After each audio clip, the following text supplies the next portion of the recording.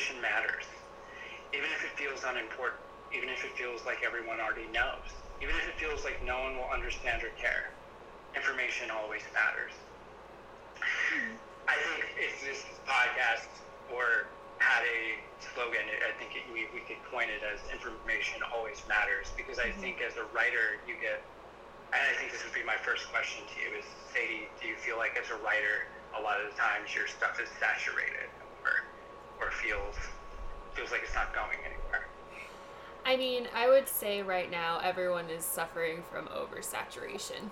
I think, like, it's the age of information, and it's no longer about who has the information, it's who has the right information.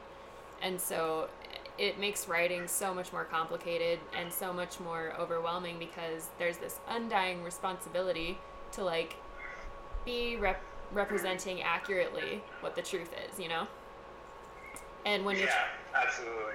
And the problem with connecting people is, like, you know, different truths connect different people, and so it's a matter of trying to find the right truth to connect the most amount of people, if that makes sense.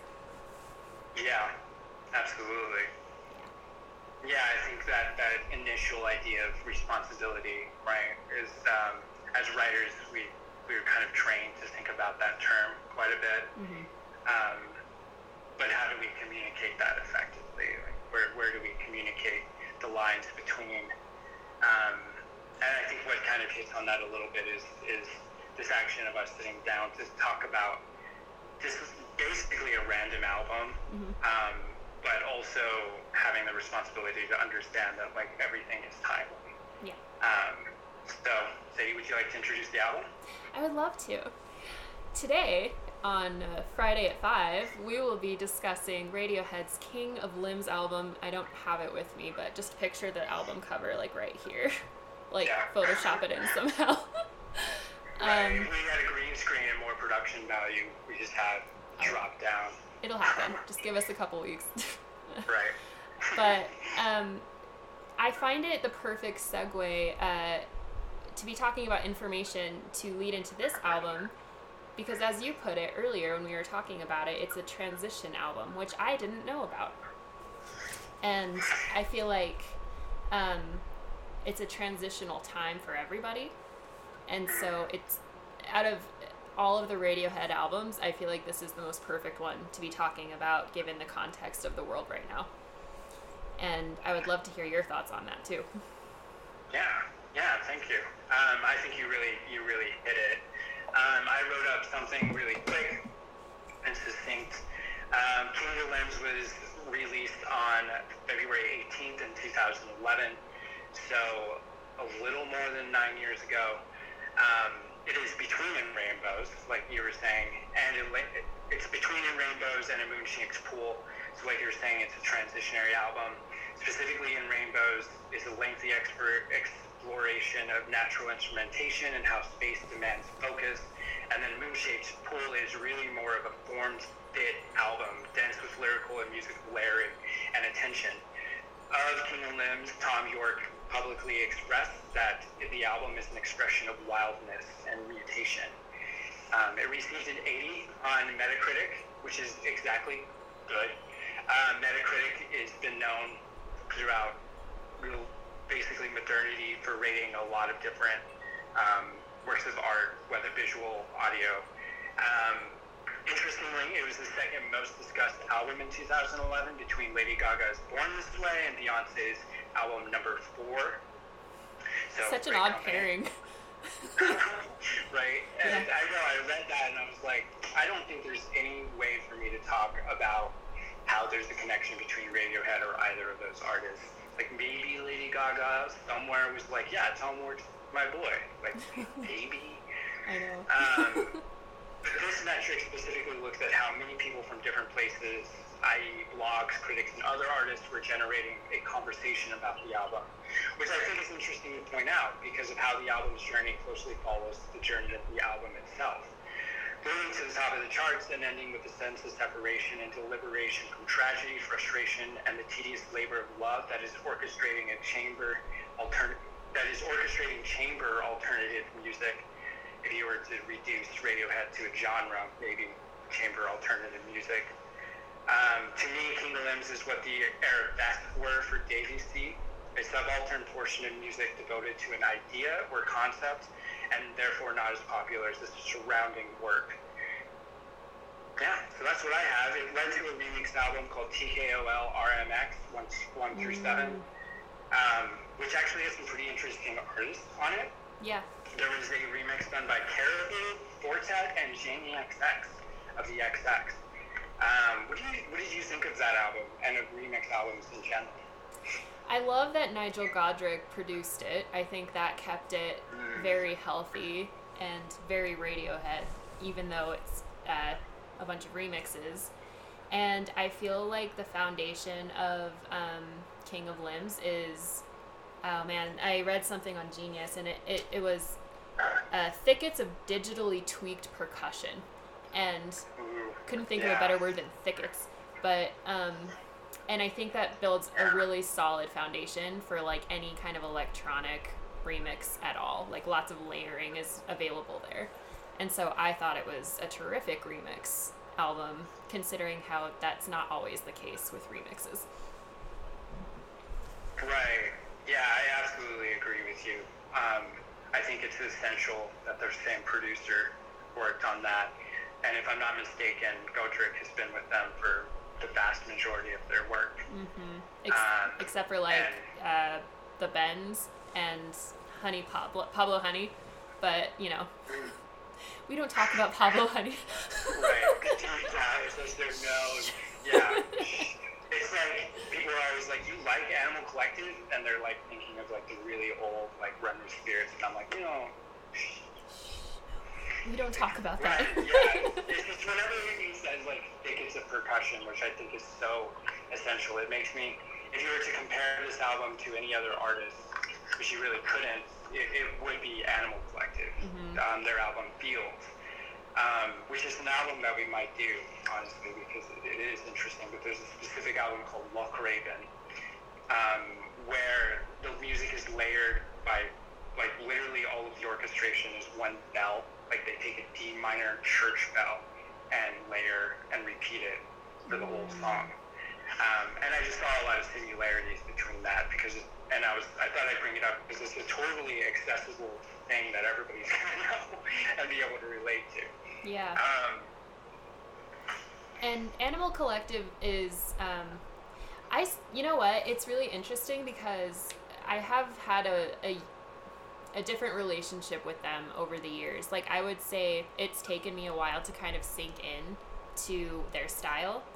And I think it is such a cool, unique electronic blend. Like, Animal Collective couldn't be a more perfect name for them, too. It's very wild and feral. But, and I do hear a lot of that on this album, for sure. I think it's, I mean, and Tom York on his solo stuff, I hear a lot of that too. So I'm wondering if Tom was behind a lot of the writing with this particular album. But I don't actually know about that. Yeah, I actually don't either. Interestingly, I wonder if you came into this, when researching this album, it's a little bit more of the held under lock and key type albums. There's not too much out there. You know, when people think Radiohead, they think Kid A or the obvious other one that I can't think of right now. Great. I guess. But maybe it's mainly Kid A, I think. But. And I'll admit, I love that album. It's one of my favorite albums of all time, for sure. Like, hands down. Yeah.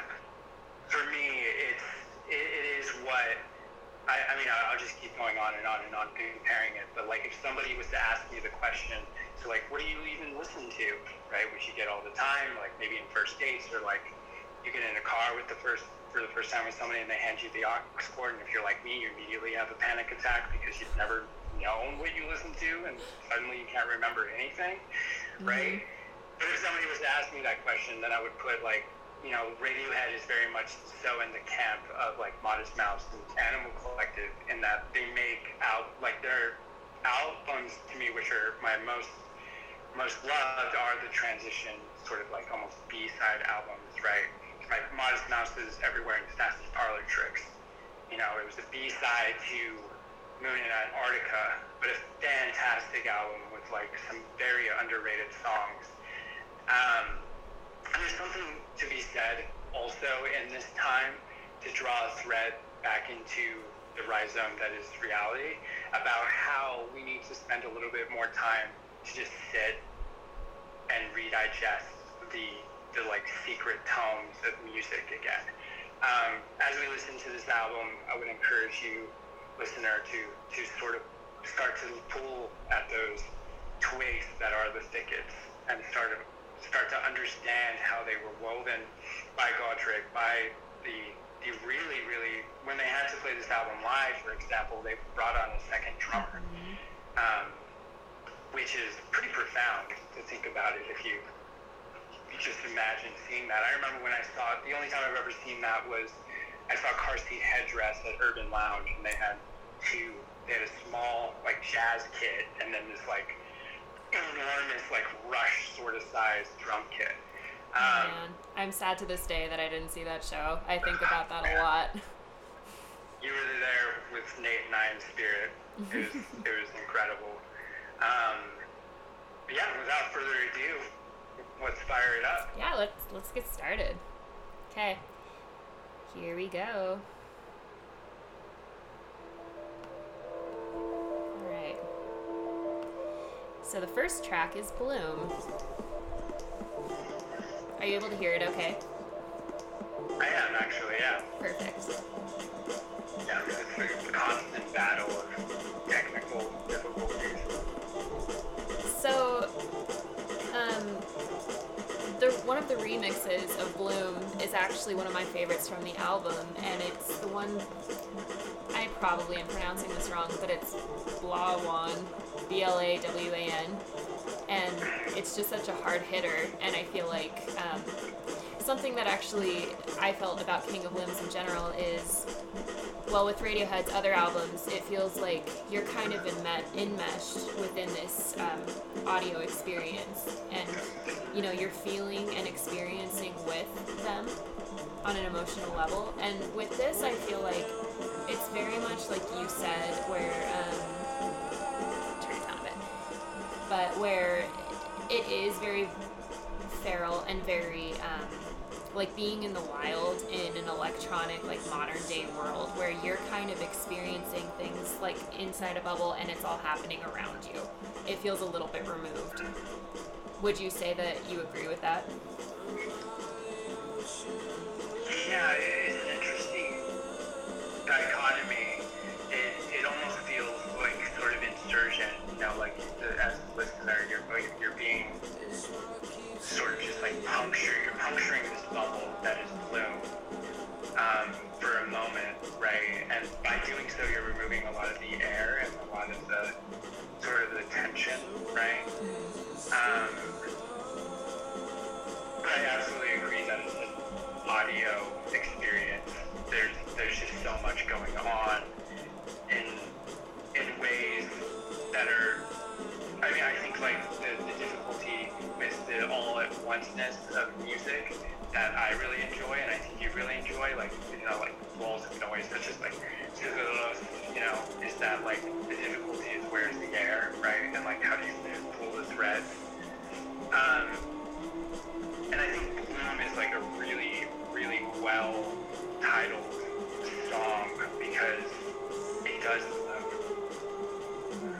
right? Like you hear Tom York's voice really coming through and blossoming and filling out a lot of those percussive left out notes. Yeah, do you remember one of the first times you heard this song? Vaguely. This album was not a hard hitter for me initially. It's something that I've like grown to love over time, and so initially it's hard for me to remember. It was a weird time in my life too. I think it was 2011, is that right? Yeah, that is when it came out. Oh man, I was a 21-year-old Okay. living my best life. But I guess it's not for me to say if it's okay, but... No, yeah, like... But, like, something with Bloom in particular, something I wrote down was the lyrics, "It's what keeps me alive," and this song feels like hope to me, blossoming out of a world full of disappointment. So, I love that. Yeah. Hope blossoming out of a world of disappointment. That, I think that is 2011 for me, also. Like, that sentence. I moved here in 2011. Yeah, I did. Okay. I actually moved here the month. Wow, I didn't even, literally, this was unscripted. I moved here the month that this came out. Wow. Actually, I think February 18th specifically was that week that I moved here. I was 19. I, of course, knew everything and never learned a thing because I was perfect. Because that's how you are as a 19-year-old boy. And maybe as just a 19-year-old person, you know, it's not for me to say, but I definitely felt that way. I was living in the cubby with the girl I moved here for, and that winter was just absolutely tumultuous. It was relentless. Like, it was the winter, it was one of the worst winters in Utah in general. I remember we had, like, feet of snow every day, it seems like. And I moved from New Mexico, which, you know, most of New Mexico is... What a shock. Barren. Yeah, absolutely. And so I think if there could ever be a sentence for my experience in 2011, it was that I was in a world of disappointment. I wasn't getting a job. I didn't feel fulfilled. I wasn't in school. I wasn't even writing anymore. You know, I think that was the first year of like 3 years where I didn't write. And I think I didn't actually listen to this album until years later. I was sort of adamantly against Radiohead until like 2015. I find it... because I was just a punk. I have, like, thoughts about that. And so, I feel like every music snob goes through a period... But no, I shouldn't say snob. Every music lover. Every music lover goes through a period where I feel like they violently reject Radiohead because of how good they are. Because it's like, they're overrated, like, they're not that good, but it's like, yeah, they are that good, you gotta get over your shit, like, you don't... Yeah, exactly, like, they're doing it for a fucking reason, yeah. You know, and nothing else, they're right? They're and, iconic. Like, yeah, and I think even a 19-year-old me, I think a 19-year-old me would have heard King of Limbs before Creep, and I would have loved Radiohead, right? Because as we'll get to, there's a song on this album, and you know me really well, that, like, there could not be a more, like, Michael song than this song. And so, yeah, I'm a little bit upset at my 2011 self, where I was, you know, stuck up and, you know, so obsessed with Modest Mouse at that time. I've already mentioned, this is the second time I've mentioned them. And I mean, like, quintessential 19-year-old band, I think, because I think it's the college years are the Modest Mouse years. Yeah, I mean, Lonesome Crowded West, He's Like Got Shoe Shine, just kill me. Like, that's, to me, that was perfection. Like, you couldn't get better music than Trucker's Atlas or, yeah, have you seen Radiohead? So, no, I have not. I've seen Tom York, and, I mean, that's a wonderful step towards seeing Radiohead, but I fear I may never see them now, given the circumstances of the world, but, right. Man, he is such a character, and shamelessly so. Like, I love his movement to his own, like, he's just an embodiment of his own creativity, and I love that about him. He's so himself, and he's so funny too. He's very quirky and witty. But what about you? Have you seen Radiohead or Tom York before? I haven't, no.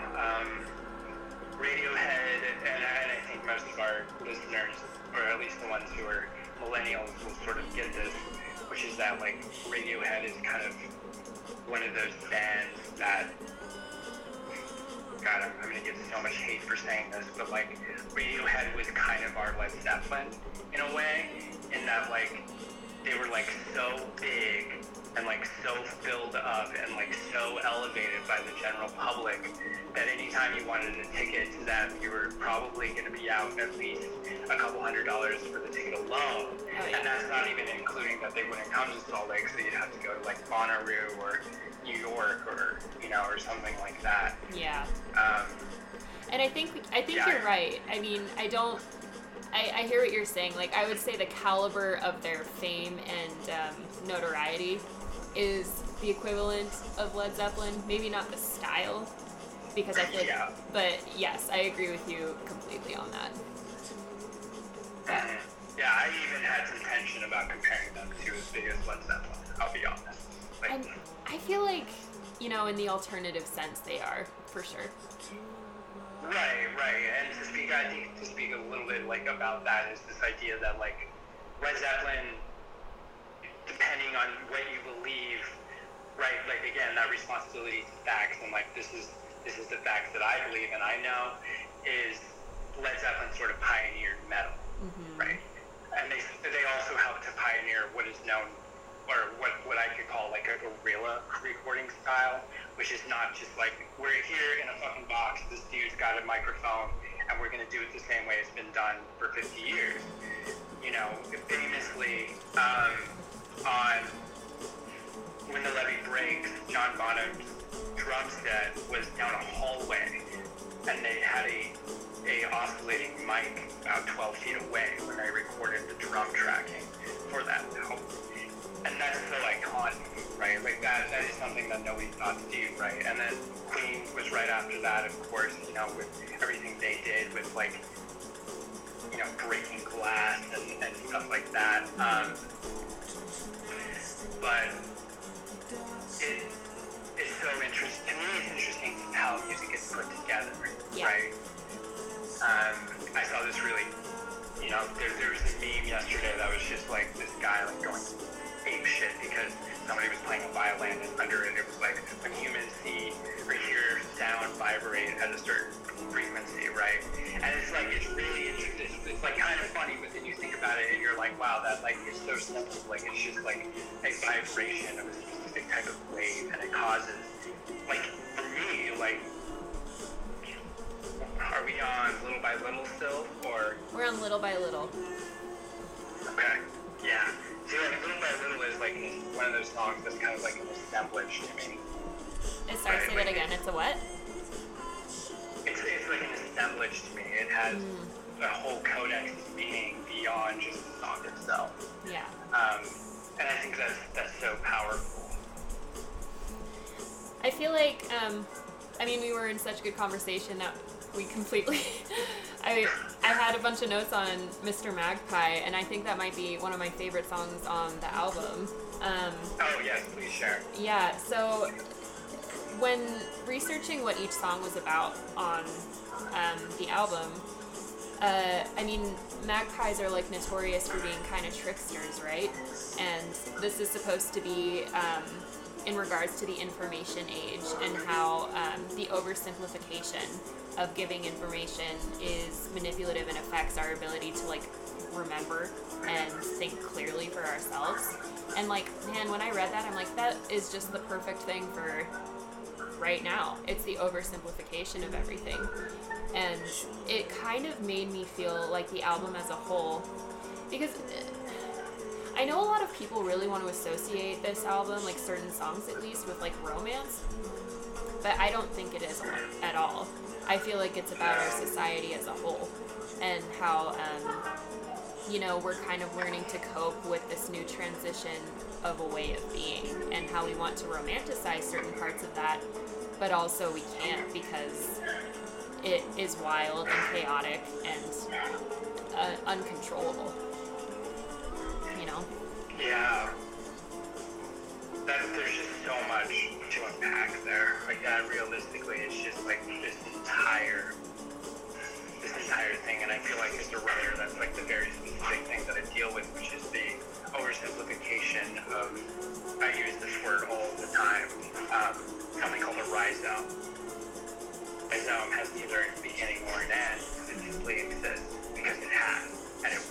as it is, right? And the information age seeks to parse all of that out and assign very specific codexes to each event of those. And by doing so, and this is Foucault, I'm borrowing from Foucault, who is a French theorist on language, but by doing so, you're making that memory and that association of the memory trite. It's losing a piece of its meaning simply by no longer just being and then becoming, right? Yeah. And that's so powerful. It is. And even the word codex, like, and Radiohead is so deliberate. They're, I love how researched they are. Like, I mean, King of Limbs is in reference to a tree, like a famous tree in the, I wrote this down, what is it? Savernake Forest. And, you know, codex literally means a block of wood in, is it Latin? Yes. And so, I didn't know that. yeah, it's so interwoven, like a tree, like a beautiful tree, king of limbs. Right, and that's actually where rhizomes come from. Rhizomes are made of wood, most traditionally. Okay. Which is really interesting. I think we just got to Sterile. And that's your favorite song. It is. So tell it is me, my favorite song. talk to me about that. Why is it your favorite? Yeah, so when I'm not talking over it, I would encourage the listener to go back and listen very specifically to Sterile. To me, I have this thing written about it. It is the exact body feel of the expression of wildness, I envision. That sort of being involved in this primal ancient drumming of the earth, being both nestled and caressed by noise and almost, you know, like interpersonal violence, but also being nestled by a sense of self and coming to an understanding of that responsibility with how that interpersonal violence is kind of a violation of that earth. And you hear that in how the drums sort of break apart the whole song. It's one really syncopated drum beat, but also in that it breaks up, you know, the sort of cassetting string instruments. I often listen to this song while running or when I am all alone in complete darkness. The rhythm drumming, again, to the drumming, which promises to always fill your head with the pace to inspire you, and claustrophobic noise, which sounds both haunting and nostalgic. The tones of the deep organ charming out melodic dissonance layered over York's voice daze me in what angels must feel when they achieve perfect flight on the most buoyant of skies. Just the haunting vocals. They're just so harrowed. It's almost like a prevalence of some primal being that has always been there, but has never really truly been heard. Somehow it's unlifting. The song lures the listener's ears from trying to keep up with the song to trying to never leave its wild. And I think this is beautiful commentary on how, like, when we grow up, when we're a child, we're so attached to the earth, right? We're like always digging in the earth and being dirty and being messy. And then when we get older, we depart from the earth, right? And that's both tragic because we detach, but it's also, you're trying to keep up with this world beyond it now, right? Like your real mother has let you go. And it's a clarion to embrace that sound. I, like Sadie, make playlists religiously for many things, and one of mine is called From Me, which is a playlist with my favorite 28 songs because I'm 28. And Beryl was added to it on, coincidentally, February 18th, 2018, exactly 6 years later. Synchronicity. That's crazy. What's that? Synchronicity. Well, so one of my favorite things about talking to people about music is, I love the foundational layer of connection that, you know, because the music exists and therefore if we both love it, we have something to talk about with the music. However, I find that, like, everyone I talk to, I love hearing what their favorite songs are and what those reasons for hearing those songs are. And maybe it's because of my psych background, and it's like I just, because I got my degree in psychology, so of course I dissect That's everything. Right. But I love your words that you associated with it, almost like breaking the drums breaking the reality of the song, and almost having like a ghost coming in and out of reality, trying to be made but also struggling to come into form. And I never would have put those words to that song. Like, it was a song I honestly had never really listened to in that way before. It sounded very chaotic to me, but the structure you gave it was really beautiful, and I'm gonna probably listen to it differently now from now on. So that was really cool to hear. Oh, well, thank you. Yeah. Yeah, it's a driven song full of meditation, you know, and something I spend a lot of time thinking about is how can you remain focused while being intentional and soft, right? And I think the biggest piece of advice that I'm trying to come up with the words to communicate to everybody right now is being purposeful, but also being intentional with yourself and being really soft. Yeah. And there's a softness in general, you know. Yeah. And but it's not overbearing softness, where it's like demanding you to be soft with it. And yeah, that's a really good way to put it. And you know, I often find that like it kind of reminds me of how, I mean, have you ever noticed that like sometimes really loud, angry music that's chaotic is like cathartic as fuck? Like, or, even though I'm not like an angry, violent person, it just like, it's soothing for some reason, and it like calms you down. And I feel that effect with that song too. But it's and I get that way with like if I have a deadline or something at work, that kind of flow, electronic, consistent flow, is very helpful for me. Yeah, to me, I do want to move on to Lotus Flower because I think it's a single, right? Yes. But one last note on Feral is that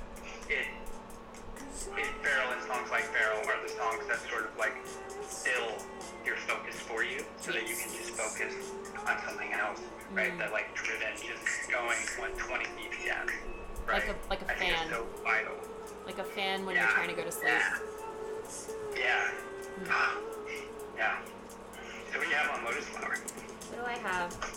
So I didn't know this, but the Lotus Flower is a dedication to his children. About how he'll always be there for him, but he'll allow them to live their lives, and he won't require them to live out his legacy. He's going to allow them to do what they need to do. And I think that's so beautiful as an adult, as a parent. A lot of people see children as like an extension of themselves rather than their own person. And I think I love and respect that about him. What's your take on Lotus Flower? To me, it's actually my least favorite song on the album. Interestingly. I have a hard time with singles in general. They bear like a specific type of weight, right? They're a little bit of more of like a saturation point, you know? Yeah. It's a beautiful song. It's really well orchestrated. I think what's good about it is it's not a single that doesn't feel like it fits, right? The perfect example I have for that, and it will always be my example, is fucking Alt-J's third album, Displacer. Yes. No. I mean their second album, actually. This Is All Yours. Left Hand Free. It's a bad song. I'm sorry. Like, I love Alt-J. Like, An Awesome Wave is like one of my favorite albums ever, and I will 100% do it on this, right? And I love This Is All Yours. They do like crazy Baroque style fucking pants and like shit like that. Actually, the song with Pan Flute is before Left Hand Free. And Left Hand Free is pop trash. It just is, you know? And that was intentional, actually. It was like Smells Like Teen Spirit for Nirvana. That song was actually written as a mock solo. And wasn't Creep as well? I feel like Creep was meant to be ironic, wasn't it? Yeah, I feel that way too. Yeah. I don't know, I can't say that for certain, but I absolutely agree that it was ironic. I know, it's almost like a cruel joke that the world is playing from this. Like, being aware means they're doomed to experience that fear. I don't know. Yeah, this is a really pretentious music lover coming out in me, but I almost wonder if some of these songs are kind of like a test to some listeners sometimes. I know for a fact that on Rage Against the Machine's self-titled album, much of their songs, they like purposely put in one or two songs, I can't remember the exact names of them, to actually like sort of like jostle their audience and like make them really pay attention, so that they would like actually listen to the whole album, right? Now granted, Rage Against the Machine published an album in a very different time than Ulche did, or actually, I'm not going to say it's Radiohead because I'm not sure what the timeline exactly is. But it's interesting that Rage Against the Machine has also kind of come back into the forefront. Have you heard about this? How there are a lot of right-wing people who are giving up listening to Rage Against the Machine because they just found out Rage Against the Machine is anti-establishment. Oh dear. It's called Rage Against the Machine. What were they doing listening to them anyway? That's what I want to know. No, you should not be listening to this angry POC who got an environmental humanitarian degree in Utah scream about how black people and all people are oppressed. I mean, there's fucking album has some kind of fire in front of it. I just love that they were banned from Orem. Yeah, like, I love that too. It's, I mean, I'm mad because I don't think they'll play in Utah ever again. But, how appropriate. Yeah, sadly they were playing at one of my hometowns in New Mexico in Las Cruces. Around now, I think. Oh, then, yeah. You know what? I was gonna go to that show. I remember, like, waiting in line. I was, like, number 200 in the queue, and the only seats left were, like, in the nosebleeds, and it was, like, $400. I'm like, I love you guys, but, like, $400. You're valid. You're, like, very valid, but, like, I would, like, give my still beating heart to see Back to the Rock Live. I know, and I have a friend who went and saw them in, like, I think it was the late 90s, and he said that, like, he was standing there with a girl he was dating, and as soon as they started playing, like, she just started screaming, and they all, like, were moshing and raging, and he's like, it's the most visceral, real, like, best experience I've ever had in my life. And I'm like, ugh. Yeah. Why can I not, like, rage. I mean, it worked out that I obviously didn't buy it because, I mean, they're not playing, but, like, I'm glad you're not out $400. I imagine most of those people got reimbursed, but still. Yeah. Yeah. Where are we at? We're about to start Give Up the Ghost, which is actually my favorite on the album. Excellent. Perfect segue. I was going to ask you about that. Yes. Maybe, and I don't know about all time, but right now, I would say it's my favorite because it's soothing and comforting, and, I mean, it's almost a mantra because, like, throughout the whole thing, it's don't hurt me, and then it's laced with, like, give up the ghost. I don't remember the lyrics exactly, but it's just very nurturing and warm, and I feel like it doesn't really fit in with the album, except for how faint it is, and it's got this innocence that is just really approachable for me, also, I feel like it's got a good message about, giving up something that no longer serves you, that maybe is haunting you, and just learning to let go of, like, the comfort of those ghosts, Yeah. Whatever that is for you. Yeah, that's so powerful. For me, this song is actually so powerful that it's worked its way into my language. I use the expression "give up the ghost" whenever I'm talking about something that I'm trying to get over, whatever it is at that time. And I don't know that they coined the phrase, but it was the way that it was accessible to me and the way I accessed it. And I think that's the important part about language. As a writer, my whole writing is I talk about we need to create new language, and especially right now. In 2020, if there's a deep state destabilization of the government in September or November or January, fingers crossed that there is, because the system is broken and it was never designed to work, we need to recreate language. And one of those pillars is going to be access, right?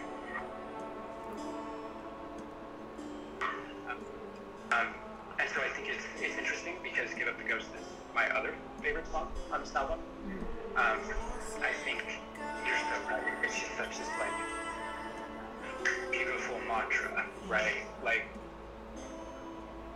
you know, what do you think? Where's the best place to listen to this song? Like, what are you doing? Like, what's that ideal space? It's a great question. In a place of like softness and exploration. So I feel like even being, you know,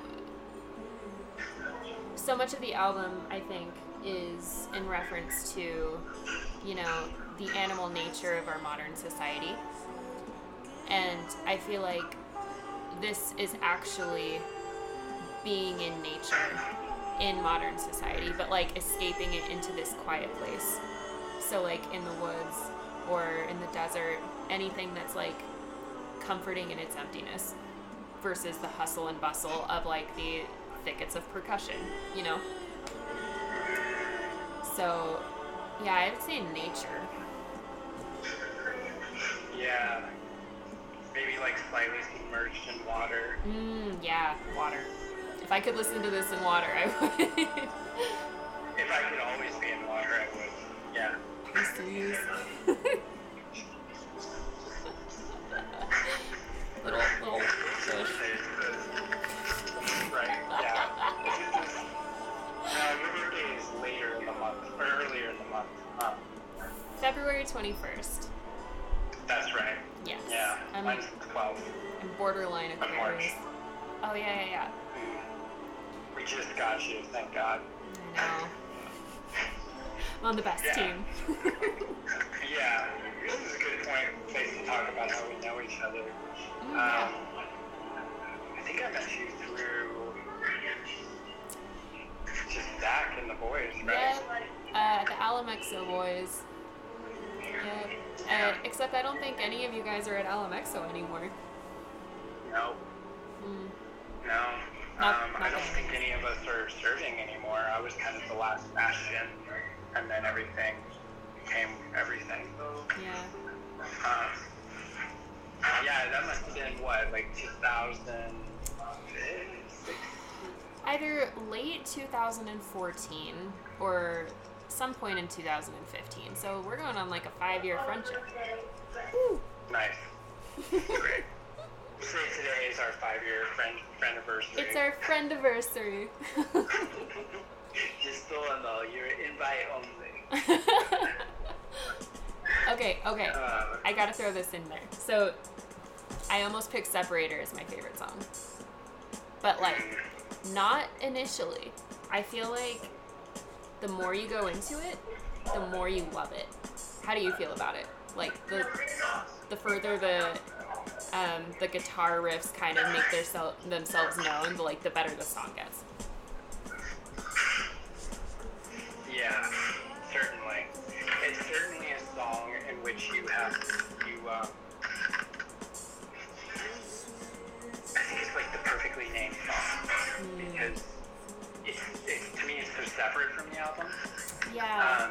But you kind of like have to separate yourself like in increments of time from the parts of the song. To me, it's almost like the epilogue to the album, right? Like, to me, honestly, I always think the album ends on Give Up the Ghost, because that's, like, so perfect. That's just, like, to me, in my head, that's the perfect way to end an album, right? You start off with an album Sorry. Yeah, it sounds like it belongs on In Rainbows to me. And it's, and I mean, just based on reading what the lyrics are, it feels like it's almost like you're regressing to a dream. And they talk about the dream in the lyrics and how it's like, wake me up, because like In Rainbows was kind of like what we dream of. It's like a past, easier time, a more attainable time, or a more approachable time, and how we're still kind of dreaming about it, but it's not real. And they even say that, how it's like, this isn't real, you gotta wake up because reality's coming. And like, and as a transitionary album, and I'm ranting a little bit, I'm rambling, but no, please ramble. It feels like, a lot of people with PTSD, when they're in the middle of trauma or they're going through something really difficult, they kind of like detach and they're experiencing everything around them. They're taking in all the stimuli, but like they're not as with it because they can't afford to be, because they have to survive. And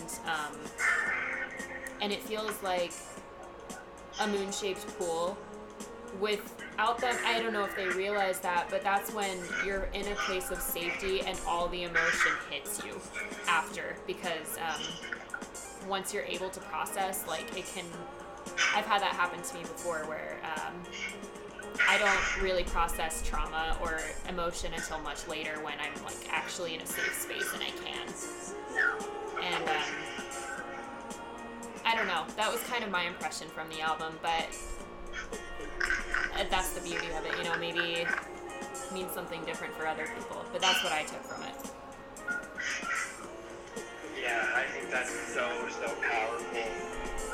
And I think it's just such an excellent way to transition into the end of the album, and sort of, I think at the end I would like to just have a little tiny bit of space to talk about so what, right? That question, I think, is more valuable now than ever, maybe for me at least in my life, is like, at the end I want there to be synthesis, conclusion, and then action, a call to action.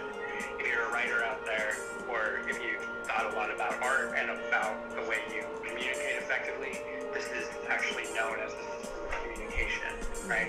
So you're supposed to hook somebody, present a thesis, present the body, back that body, and then create a conclusive synthesis, and then call to action, right? And so, to me, this is a call to action into how do we process this trauma? Because we're going through trauma. Yeah. You, me, this world, this is trauma. Yeah. I don't know what the numbers are anymore because I kind of stopped looking. But if a third of the world died, if 0.01% of the world died from this thing, that would still be the most traumatic thing on a human level that happened to me in my life. And we lived through 2001, which I understand was, and I'm not going to invalidate, is very tragic, but was local. And I think somebody needs to say that, America isn't the whole fucking world either. I know, and I'm not trying to invalidate any of your experiences out there with PTSD from 9/11. That's not what I'm here to say. I'm just saying that, this is real. This is big, and it's not going away. And so we need to start understanding how we have these conversations. And so I'm just so grateful, that you sat down with me to listen to one of our favorite albums. And we can start, to sort of talk about things, right? This wasn't a thing where you and I sat down and then rated the album. It was more you and me sat down and I'm reaching through the fourth wall and saying, this is what it is. This is for us to reach to you, the listener, and ask you, so what, right? So what's next for you, Sadie? Not to put you on the spot. I'm ready. Put me out there. Put me out there, coach. Good.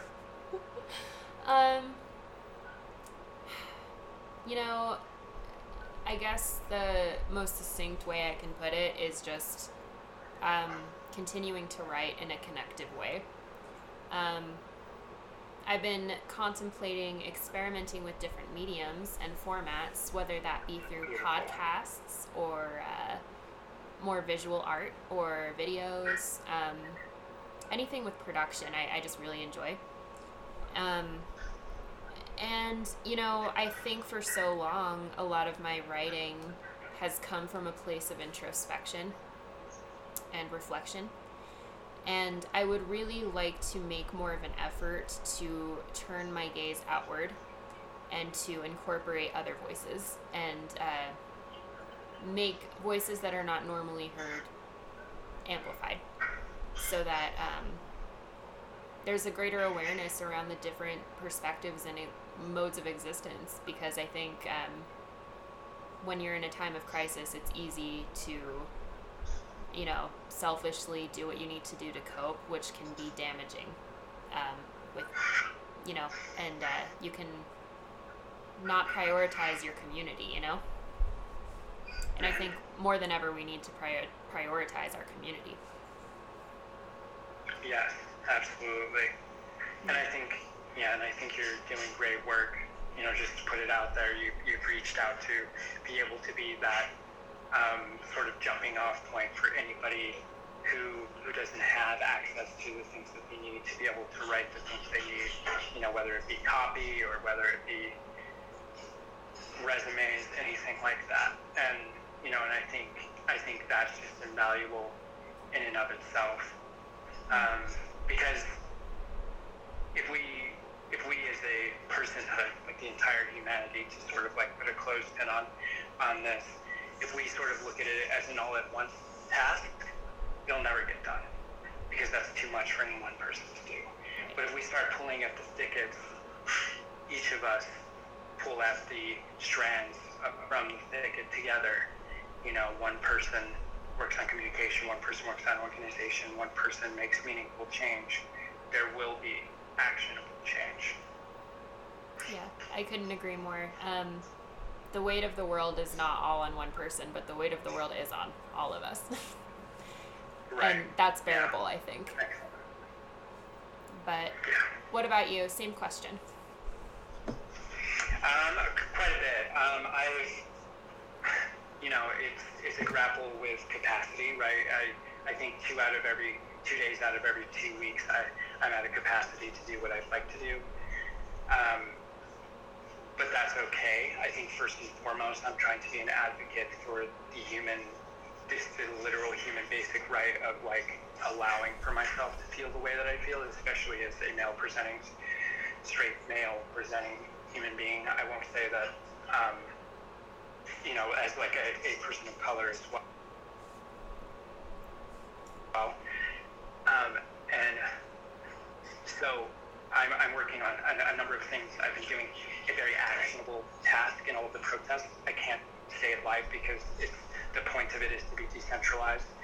But additionally, I'm working to give back the voices to be abused, to start to really, you know, understand how we build language. And I feel like you are so deeply connected to your own humanity and to your own compassion. It's very apparent to me that you care about other people, and I think other people see that too. And I am excited to see how you continue building upon that with your writing and your projects, and like even just supporting people out there making a difference in the world right now. I think the world needs more people like you. So, I mean, you know what? I think the world has people like you, and I love that we're doing this to encourage everybody to tap into that, because I think it's there. Yeah. Well, thank you so much again for being here with me. Likely we're going to talk about it, but I think we'll try to do this again next week and pick an album and continue that conversation. Thank you for everybody that listens. Please go check out Zulala, the beautiful blog. It's a part of Sadie's Instagram, and vote and protest. All right. Okay, thank you, Sadie. Thanks, Michael. See you guys. Bye. Yeah, bye.